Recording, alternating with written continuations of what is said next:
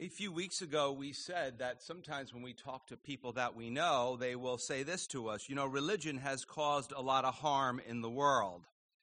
And we said at that time that perhaps the best way to guide that conversation is to agree and tell them, yes, that is often the case. Sometimes religion has done a lot of harm in the world. Sometimes religion has caused a lot of wars, a lot of death and destruction. And then you might want to add at that point in time, if you want to know more, just ask Jesus. He'll be able to tell you about it. The title of our message today is Bad Religion, Its Leaders and Their Followers. We are here in Matthew chapter 21. Jesus is in the temple. It is the Passover week. It is the last week of his life. It is the cross is coming soon.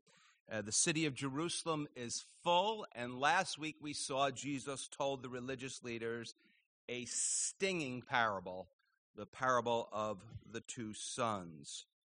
This week there will be another story, another parable. And in fact, these parables are getting clearer and clearer. At the beginning of Matthew's gospel, we're kind of scratching our heads saying, what's he actually talking about? But Jesus is making it clear that he is the Messiah, that he is the new and better temple. He is the true temple. And here he is talking to crowds, presumably in the court of the Gentiles, where anybody was allowed at this massive temple complex, again, during the Passover season.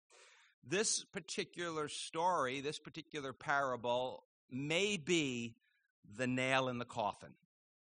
This may be the straw that breaks the camel's back of the religious leaders. It is that difficult. And the reality is, as we saw last week, that these religious leaders have taken the authority of the Word of God, they've twisted it, and they've changed it to fit it to what they want it to be.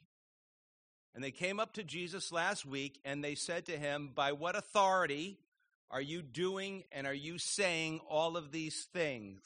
And I'm going to paraphrase Jesus and say he replied something like this.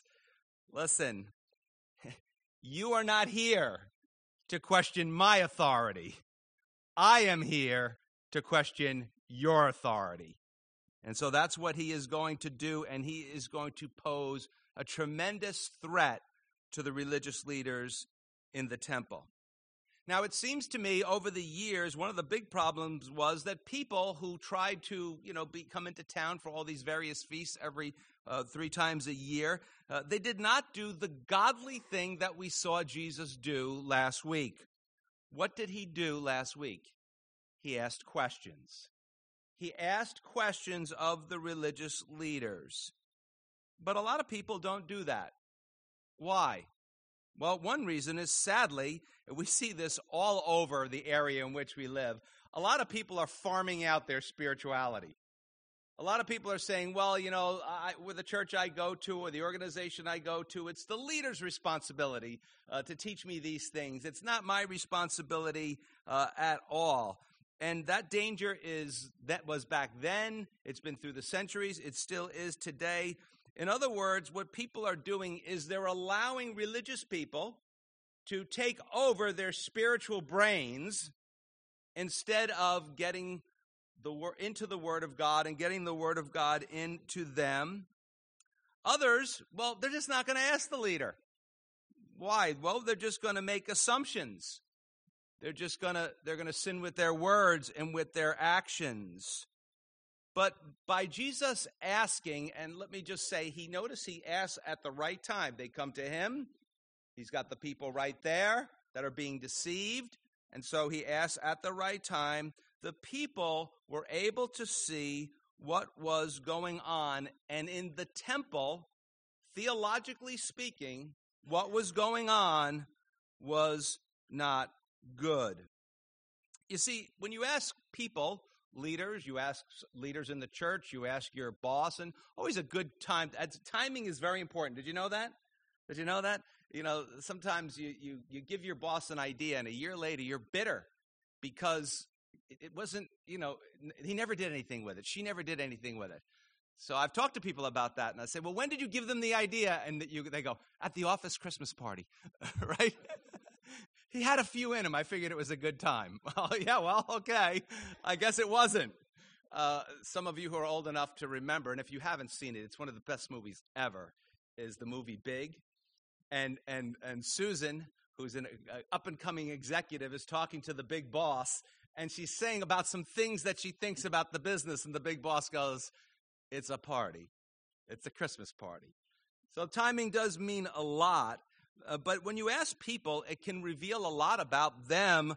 It reveals a lot about the grace of God that's operating in their heart. It reveals a lot if they have a servant's heart, or in this case, it reveals the self-righteousness that's in the leaders and in many of the people that are following those leaders. And the peril this puts the people of Jerusalem in was this. It led them, the religious leaders led them, many of them, if not most of them, to walk in their ways, even to the point of rejecting God and the Savior. Now, I'm just going to say this before we really dive into this parable. This is probably going to offend most of us in some ways. Now, if it offends you, don't feel bad, because I think if it doesn't offend you in some little way, you're probably not seeing it clearly. You're probably not hearing it clearly. Jesus didn't mean for us to go, oh, yes, look at them. Oh, thank God I'm not like those religious leaders. We're supposed to look at this thing and say, is some of this me? Is some of this actually me? So if you're taking notes, 3 things today. Number 1, the patience of God.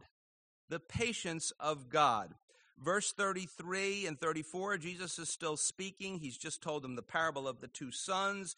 He's just told them that the kingdom of heaven includes some of the most notorious sinners. Remember, tax collectors and harlots, and that they've come to the point where they hate their sin, they repent, they turn to God, they put their trust in God, and God brings them into the kingdom of God. And as angry as the religious leaders were hearing that those people are going to get in, Jesus then added, and the proud religious people, there's no place for them. Remember, like we say around here very often, you can't be too bad for heaven, you can only be too proud. And so proud religious people will be excluded. So he says, verse 33, here another parable. There was a certain landowner who planted a vineyard and set a hedge around it, dug a winepress in it, and built a tower. And he leased it to vine dressers and went into a far country. Now when vintage time drew near, he sent his servants to the vine dressers that they might receive its fruit. Now, a lot of times we read the Bible and we just throw our arms up. We're just like, well, this is why I don't read the Bible, Pastor Jim. Like, what in the world does that mean? I don't get it at all. It doesn't make any sense at all. But we have to remember that we are not first century Jews. Well, maybe some of you are first century Jews. Some of you are older than me. But we are not first century Jews. Let me ask you a few questions. How many of you know the story of Goldilocks and the 3 bears? They're like, I don't want to look old. No, kids still know that story today. Okay, so it was common story. How about Little Red Riding Hood? Okay, we're getting a few more willing to admit that they're a little bit older and they know those things. Okay, how about Thomas the Tank Engine? Okay, oh yeah, we know Thomas the Tank Engine. How about, for 20 years running, or at least still today after 20 years of running, the most popular of all children's shows? Do you know what that is? SpongeBob SquarePants, yes!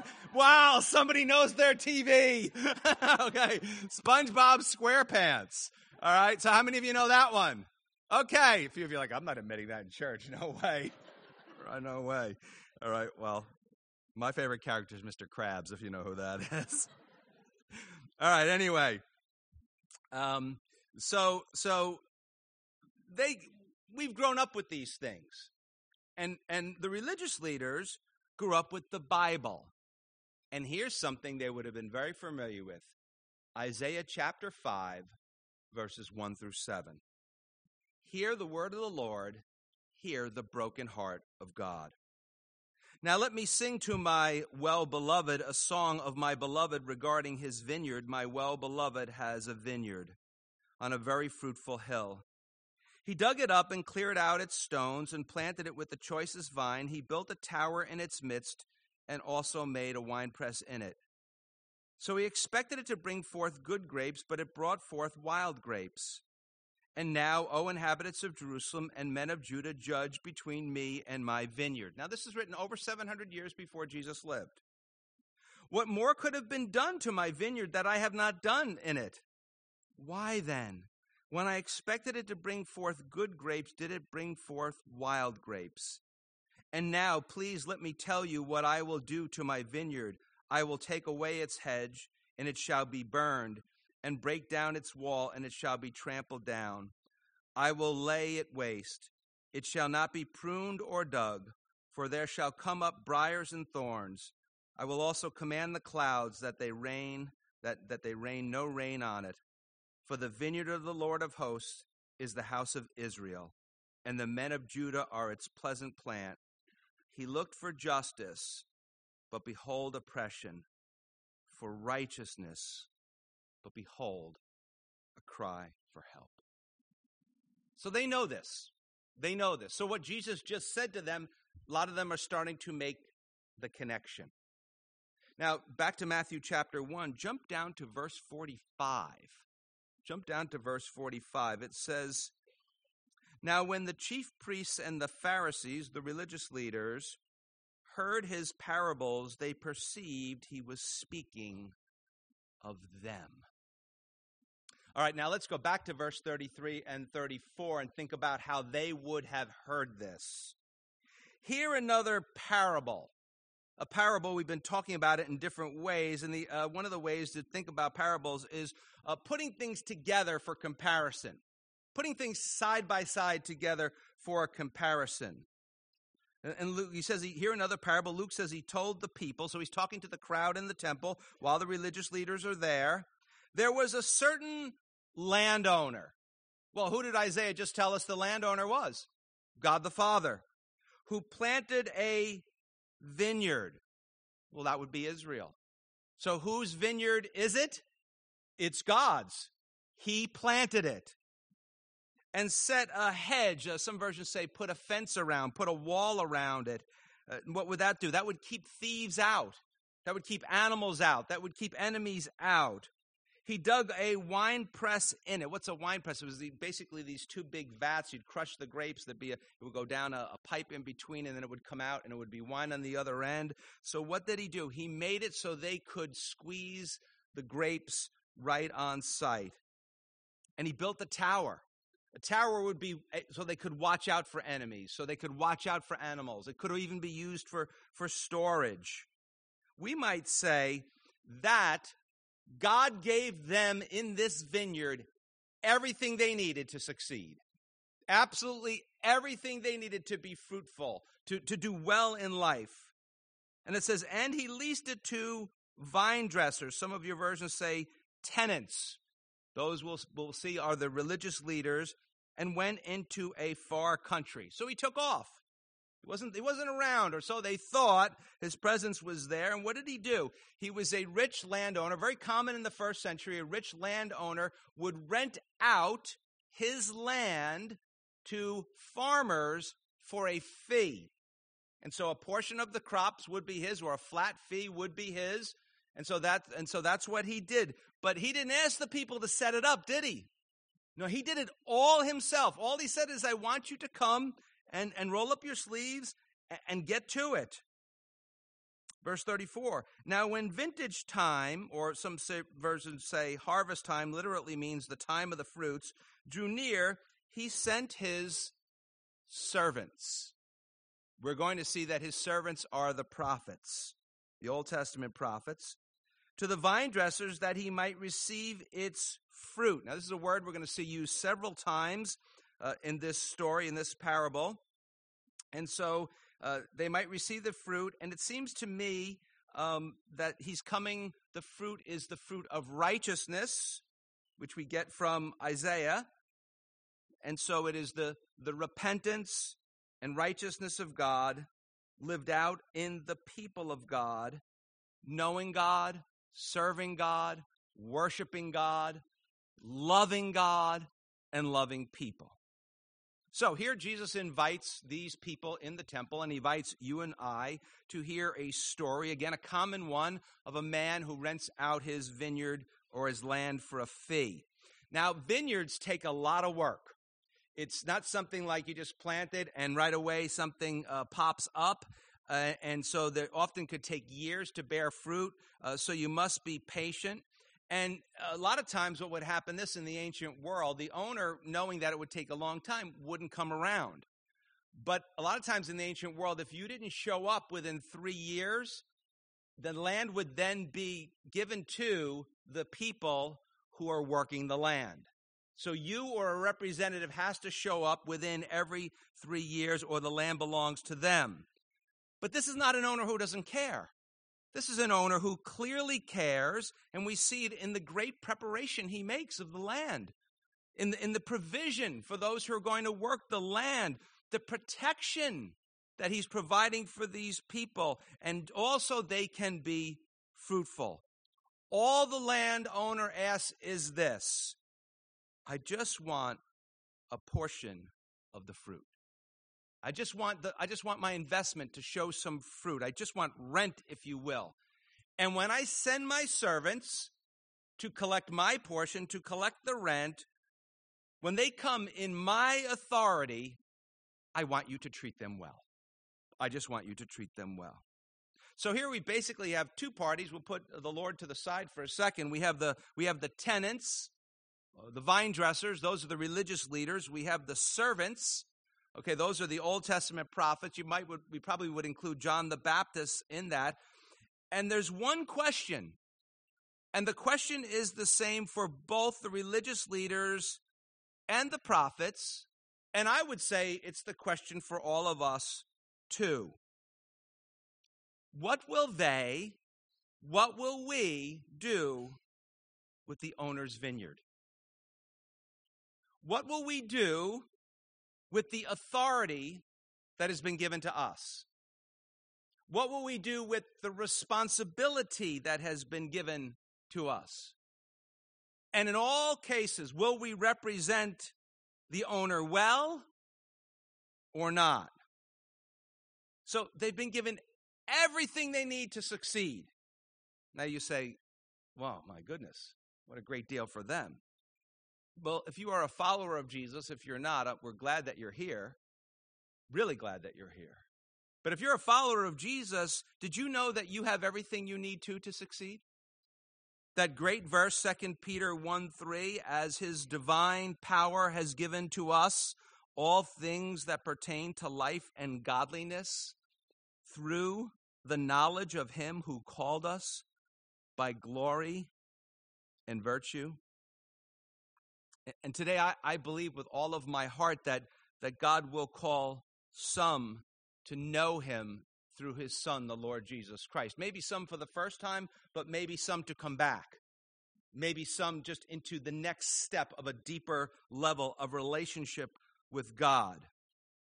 So since the landowner, God the Father, has given them so much and so much opportunity and has been so patient with the lack of fruit at the beginning, not to mention that he trusted them, no doubt the vine dressers, the tenants, will be grateful, right? Of course they would be grateful. I'm not so sure. Let's look at verse 35. And the vine dressers took his servants, so the religious leaders are taking the prophets, beat one, killed one, and stoned another. Now, interesting, the prophets would come and tell them, basically, get right or get out. Right? You gotta get it together because you're leading people astray. And when they would stone people, typically it was for blasphemy, not for calling out the truth of the Word of God. But the religious leaders kind of have their own gig going. Verse 36. Again, notice the continued patience of God. He sent other servants, other prophets, more than the first, and they did likewise to them. And you can read about this in the Old Testament. Then last of all, some of your versions say, and then finally, You can actually feel the heaviness and the sadness. He sent his Son to them. Mark's gospel puts it this way: he sent his one beloved Son, saying, they will respect my Son. So as they're working the field, notice I didn't say they were serving. As they were working, it seems they were also plotting how to take over the land. And so part of the plan included whenever the prophets would come to them, they're thinking, how can we get the word of God out of our land? Great, it's easy, we'll get rid of the prophets. They come, thus saith the Lord. They come telling us how to live, what to do. We're tired of that. We're going to do our own thing. We're in charge. And so we'll just get rid of them. And so God sends messengers, prophets. They beat them and they kill them. Now, if you were God, what would you do? I'd kill them. Right? You kill my people, I kill your people. Right? Call some of my Italiano friends over in Brooklyn. Remember, I used to own a trucking company. Right? And say, hey, what's the price for a good whack these days? Right? All right, I probably wouldn't do that. I'd be on the cover of the newspaper because I'm a pastor. Pastor pays to have people whacked. I would get all these texts like, how much did it cost? So probably at the very least, I would call the police to evict them, to have them kicked out. But Jesus is explaining how the Father is towards sinners. The Lord is so patient, he gives them chance after chance. Because he loves the vineyard. And he loves the people of the vineyard. And it is so easy for us to miss that.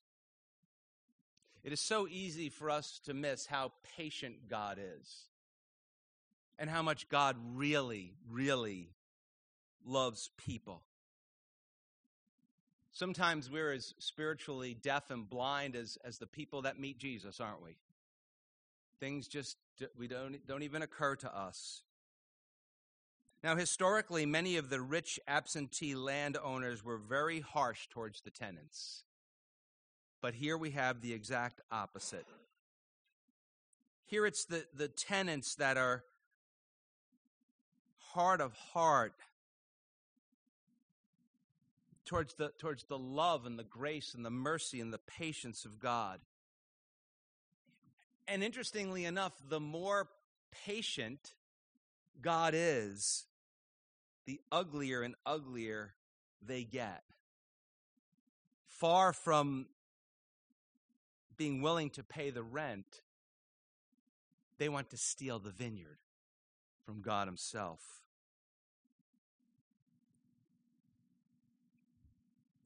So finally, God does the very last thing I would do. Of all the options on the entire planet, if I were him, I'm not sending my two boys there. I'm not. He does the very last thing any of us would do. He sends his Son to them. And he says, they'll respect my Son. He comes from me.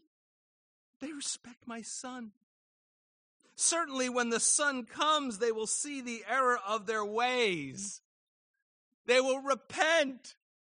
They will turn to God. They will want to make things right. The Son, the Lord Jesus Christ, is in reality the owner's last word on the matter. And Jesus is well aware of that. And I don't know, but perhaps now the religious leaders are starting to catch on to what is going on here.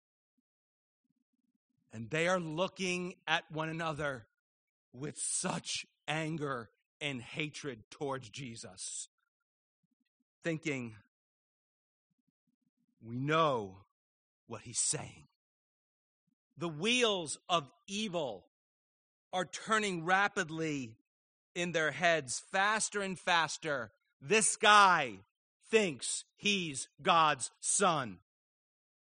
He thinks he is the son of the owner of the vineyard. He thinks he is the Messiah. He came into the city when the people were screaming, "Blessed is he who comes in the name of the Lord." He didn't say, "Oh, no, no, no, no." No, he thinks he's the one. Such blasphemy. Verse 38 and 39, the wickedness comes to a head. But when the vine dressers saw the son, Jesus still telling the story, they said among themselves, so what are they doing? They're planning. They have, here comes the son. What should we do? What should we do? This is the heir. This is the son of the owner. Come, let us kill him and seize the inheritance. So they took him and cast him out of the vineyard, and they killed him. So as the religious leaders are in the process of rejecting the patience of God, as they're in their little unholy huddle again, talking to one another about what they should do, Jesus looks right at them. Imagine you're in there, you're watching this scene going down, and he says, I know what you're doing. You're making a plan. And not only do I know that you're making a plan, but I know what your plan is. You are going to kill me. And you're going to think you're doing God's work. Think you're doing God's will. So what's happening? The cross is unfolding as Jesus is speaking. It is a matter of days.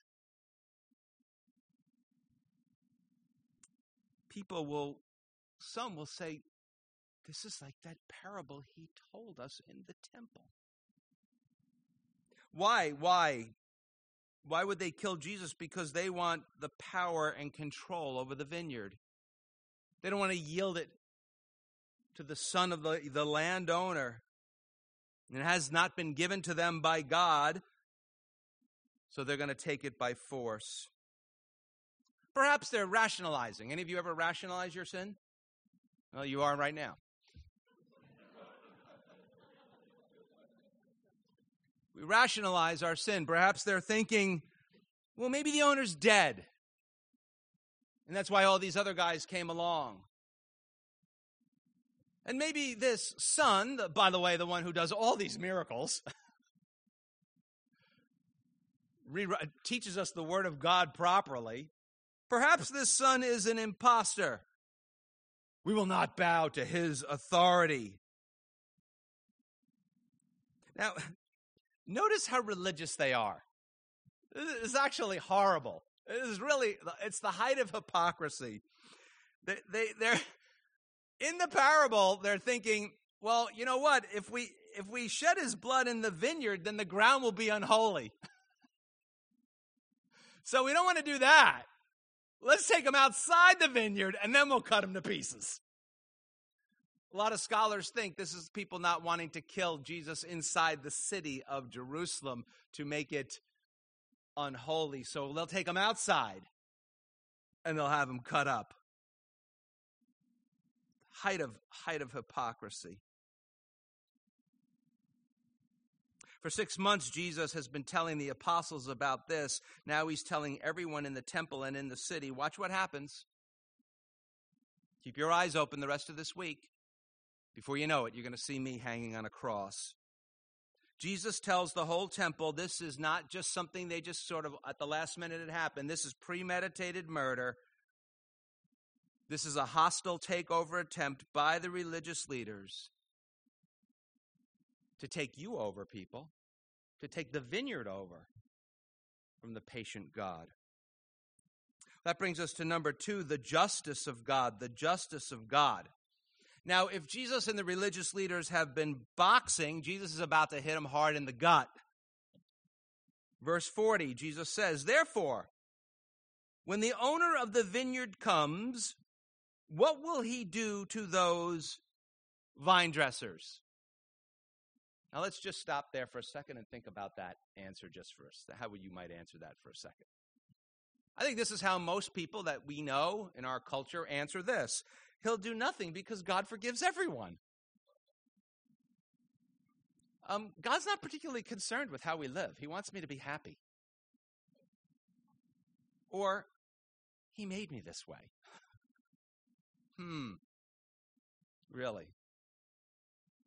It's interesting. And again, if you're not a believing person, we're really glad that you're here, and I'm just, a couple of years ahead of you in this thing, in following Jesus, and I hope that Jesus really speaks to you today. But the reality is that most unbelieving people don't think God will ever judge them. Let me back that a second. Going too fast here. I think their mouths say it, but I don't think their hearts believe it. I think that we all know deep down, because of our conscience, that something is really wrong in some of the things that we do. And it might ease our conscience to say, well, God's not going to really judge me for that. But are you so sure that's entirely true? Now, some of you would say here, well, Pastor Jim, most of us are followers of Jesus. And so you have to remember, we know that the Father will not do anything to us. Okay, fine. Here's a better question for all of us to think. Have we really thought about what our sin does to the Father? Have we really thought about what our sin says, our willful sin says about how we love his Son? Or are we that much into ourselves that we're just running around all the time saying, oh, it's all about grace, God forgives, God forgives, God forgives, not thinking for a second that when we act like people who don't belong in the vineyard, that we break his heart. We break his heart. So what will he do to those vine dressers? I want to read verse 41 again. I'm going to go slowly now. They said to him, so they're coming back at them. Presumably it's the religious leaders. Interesting, their own words are prophetic. Their own words condemn themselves. And they say, he will destroy. In other words, he's coming. They're saying they're going to do it, but they're saying what's going to happen. He's going to come. He's not going to sit idly and let them kill his Son. He will destroy those wicked men miserably. Some other versions that I just really capture a lot of this is, he will bring those bad men to a bad end. Another one says he will bring those wretches to a wretched end. Another version translates this, he will bring those dreadful scoundrels to a dreadful end. In other words, he will avenge his Son's death. And so he will destroy those wicked men miserably. Their sin will be answered for. And he will lease his vineyard to other vine dressers who will render or pay to him the fruits of their seasons. What did God just say? He's not giving up. I'm not going to stop my plan because a bunch of guys took off and did their own thing and led a bunch of people astray. I'm not going to stop my plan for that. Are you kidding me? I have big plans, way beyond you punks. She's looking right at them. She's looking, well, big plans, way beyond you punks. Verse 42. Oh, back off, Jesus, back off. Oh, no, he's bringing the heat. He's bringing the heat. Next time somebody says to you, oh, Jesus would never be mean to anyone. Here you go, right here. Jesus said to them, have you never read in the scriptures? Once again, I know you're the Bible guys. You should buy one. Quote Psalm 118, 22 and 23. The stone which the builders rejected has become the chief cornerstone. Now, some versions say capstone. Cornerstone at the bottom, capstone at the top. All the people are like, oh, it's a contradiction. We'll get to that in a second. This was the Lord's doing. So what was this? This was part of his plan. And it is marvelous in our eyes. Other version says it is astonishing in our eyes. So the chief cornerstone was the beautiful big rock that was laid at the bottom, at the foundation, and they sort of built the building around it. The capstone was at the top. It was the most gorgeous thing. It would be the eye-catching thing when you'd be walking towards it. You would see it. People are like, well, which is it? Well, the honest answer is both make the same point.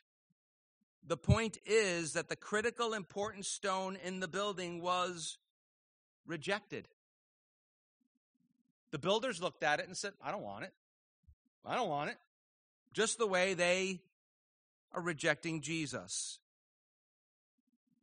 It is important to see, very important to see. We see it in the Bible, and people come at us with this stuff, and we have to remember this, that the leaders and their followers and anyone who rejects Jesus or rejecting Jesus is not accepting or receiving Jesus, all of that group of people do not disprove that Jesus is the Messiah. That does not disprove that he is God become a man. Is the crowd ever wrong? We covered that a few weeks ago. The crowd is often wrong. And the cross, when people say to you, oh yeah, that's a shame what happened to Jesus, that whole cross stuff. The cross is not the end. The cross is a new beginning. Well, verse 43. So the religious leaders were kind of down. You know, if you follow boxing at all, the count got to like 8. Right? And they lift him up, and they're kind of dazed, and the referee's like, "You okay to still fight?" And he's like, "I'm okay, I'm okay." And you think, "Oh, Jesus is going to back off now, like, play around or something like that." No. Here comes the knockout punch.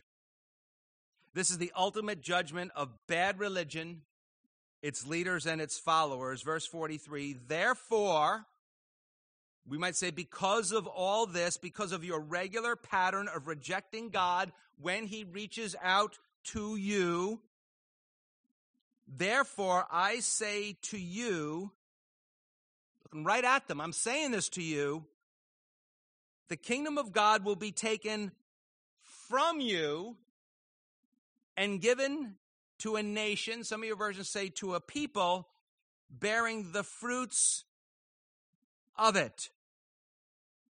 So if your life is a life that is bearing the fruit of godliness, of the Word of God, little fruit or lots of fruit, but if your life is bearing that fruit, you might want to just circle that verse in the Bible and go, me, right? That's you. You're in the Bible. There you are.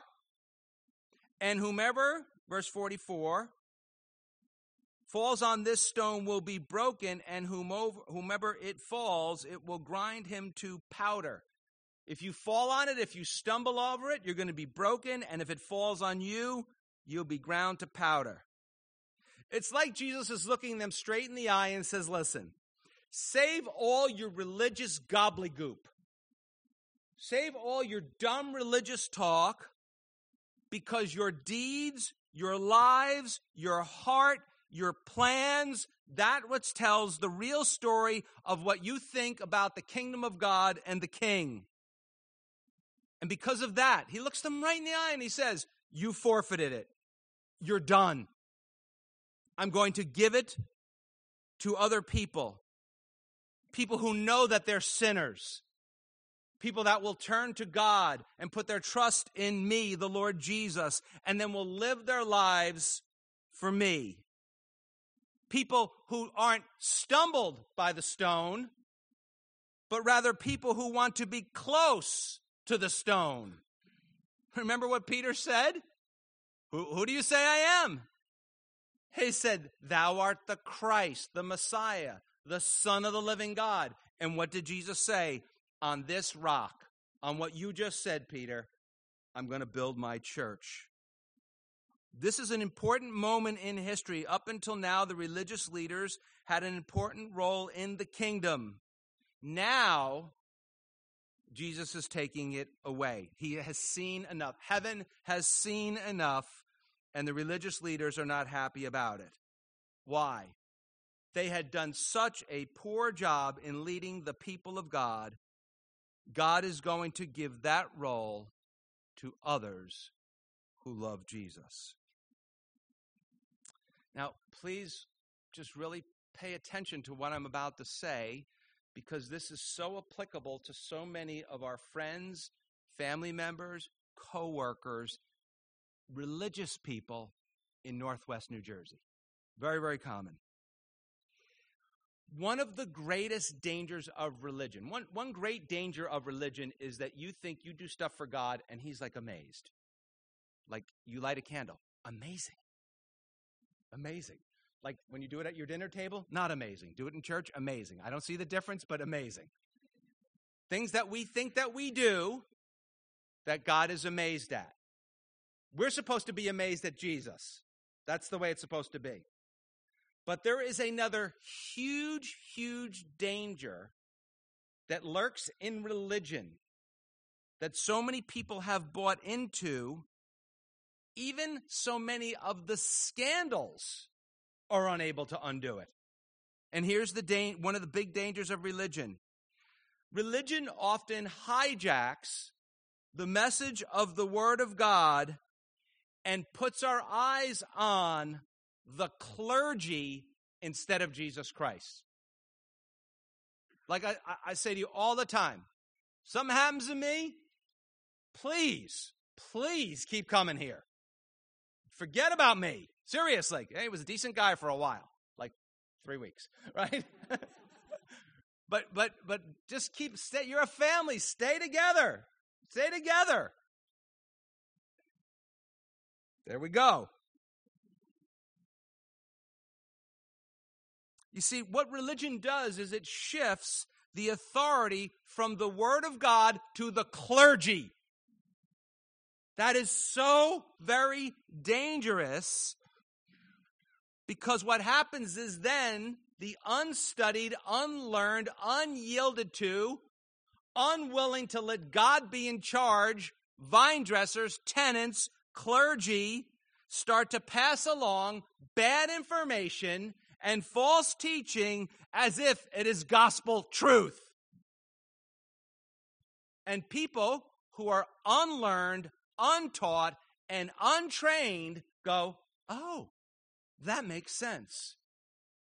Here's the problem. If it makes too much sense, you might want to be a little bit wary of it.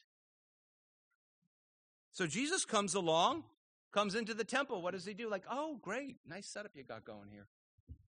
No, man, he comes in. He's flipping the tables. He's throwing the chairs over. He reveals the scandals and the covered ups. Still doing it today. Why? What's he reminding us? This is my vineyard. That's what he's saying. This is my vineyard. And none of us, including me, any of us, can make that mistake. This is his place. This is his church. This is his land. This is his planet. This is his universe. And God help the people who try and replace him. God help the people. Seriously, and I don't mean we're to be mean to them. We are to lovingly reach out to them. God help the people that try to displace him and his authority. In their self-righteousness, which we all have some of it for sure. Self-righteousness is the deadly disease of the soul. In their self-righteousness, the religious leaders changed the Word of God to suit themselves and God will judge them for it. But here's what we have to remember. Loved ones, God's going to judge the followers for it too. Because they followed the clergy instead of following Jesus. Friend, before it's too late, come to Jesus. Before that stone breaks you, before that stone crushes you. It's not too late now, but it will be too late when the judge comes or when you meet him in the next life. That takes us quickly to number 3, the cross of Christ, verse 45. Now, when the chief priests and Pharisees heard his parables, they perceived, some say they knew, another version said they knew that he was speaking of them. You're about as sharp as a bowling ball, you guys. I mean, come on. Verse 46. But when they sought to lay hands on him, that's not like, oh, we'll lay hands on the brother and pray for him. That's not what we're talking about here. They want to arrest him. But when they sought to lay hands on him, they feared the multitudes because the multitudes, took him for a prophet. So they refused to repent. Therefore, Jesus will die on the cross. Now, the rejection of the stone that led to the cross also led to the resurrection. That becomes the hope for the forgiveness of sins and eternal life for those who want to be or want Jesus Christ to be the cornerstone of their life. So let me just ask you this question. What is the cornerstone of your life? What or who is it? For most people we know, the cornerstone is success, happiness, money. Nothing wrong with those things when they're put in the proper context. For others, it's love. It's relationships. That's what they're building their whole, life around, their kids or their family. For other people, it's their looks. Or they want to be young forever. Well, if you're going to heaven, you're young, okay? But they want to be, whatever it is.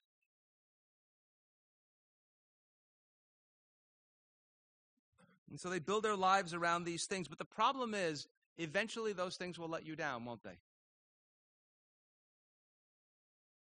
Many of us have either experienced or understand what happens. You've got a great paying job, and then there's a big company-wide layoff. Some company from another country buys your company, and some guy who doesn't have any idea who you are. You're just a number on the spreadsheet. That's it. You're done. You're gone. Your kids, they don't turn out exactly the way you want. If they're your idol, if they're your cornerstone, you're done. You're done. You know what to do. Whatever it is, if you build yourself on anything, you build your life around anything other than Jesus, it will let you down. But when Jesus Christ is the cornerstone of your life, if you build your life around him, yes, failure and disappointment will hurt you, but it won't crush you. It won't kill you. Romans 8:32 gives us a great promise. It says, he who did not spare his own son, but delivered him up for us all, that's the cross, how shall he, God the Father, not with him, Jesus, also freely give us all things? Don't you want all things? You're not selfish enough, man. I am. I totally want all things. Now, if you're a parent, you might wonder, why in the world would God send his son into that den of thieves, into that pack of wolves, after all the things that happened to the prophets? Is he trying to teach his son a lesson? Does he not love his son? Did he not make his bed? I mean, what's the deal? Didn't take the garbage out? What is he, doesn't like his son? No, actually, Jesus tells us the reason. The reason is because Jesus and his heavenly Father had a marvelous, astonishing plan. Interesting, he says it's marvelous in our eyes. That some of us, when we look at the cross, will actually be able to see it. on the cross, Jesus Christ was thrown out of the vineyard and crushed because of sin. Crushed because of the sin of the religious leaders, of the religious people, of your sin and of my sin. Why? So you, if you're willing to put your trust in Jesus, can be forgiven and invited back in to the vineyard. And invited back in to the kingdom. To be invited into the joy of heaven. And that's what we'll talk about next week. God is very patient, but he is also just. Don't push him or try his patience any longer. Come to the cross. Come to Jesus today. Leave your bad religion behind. Leave your sin behind. Don't follow the crowd. Don't follow the religious leaders that are changing the Word of God, omitting the Word of God, or shaving the Word of God. Trust in Jesus. Become an adopted son or daughter of the King. Come into the vineyard, and all things will be yours. Well, let's stand and pray.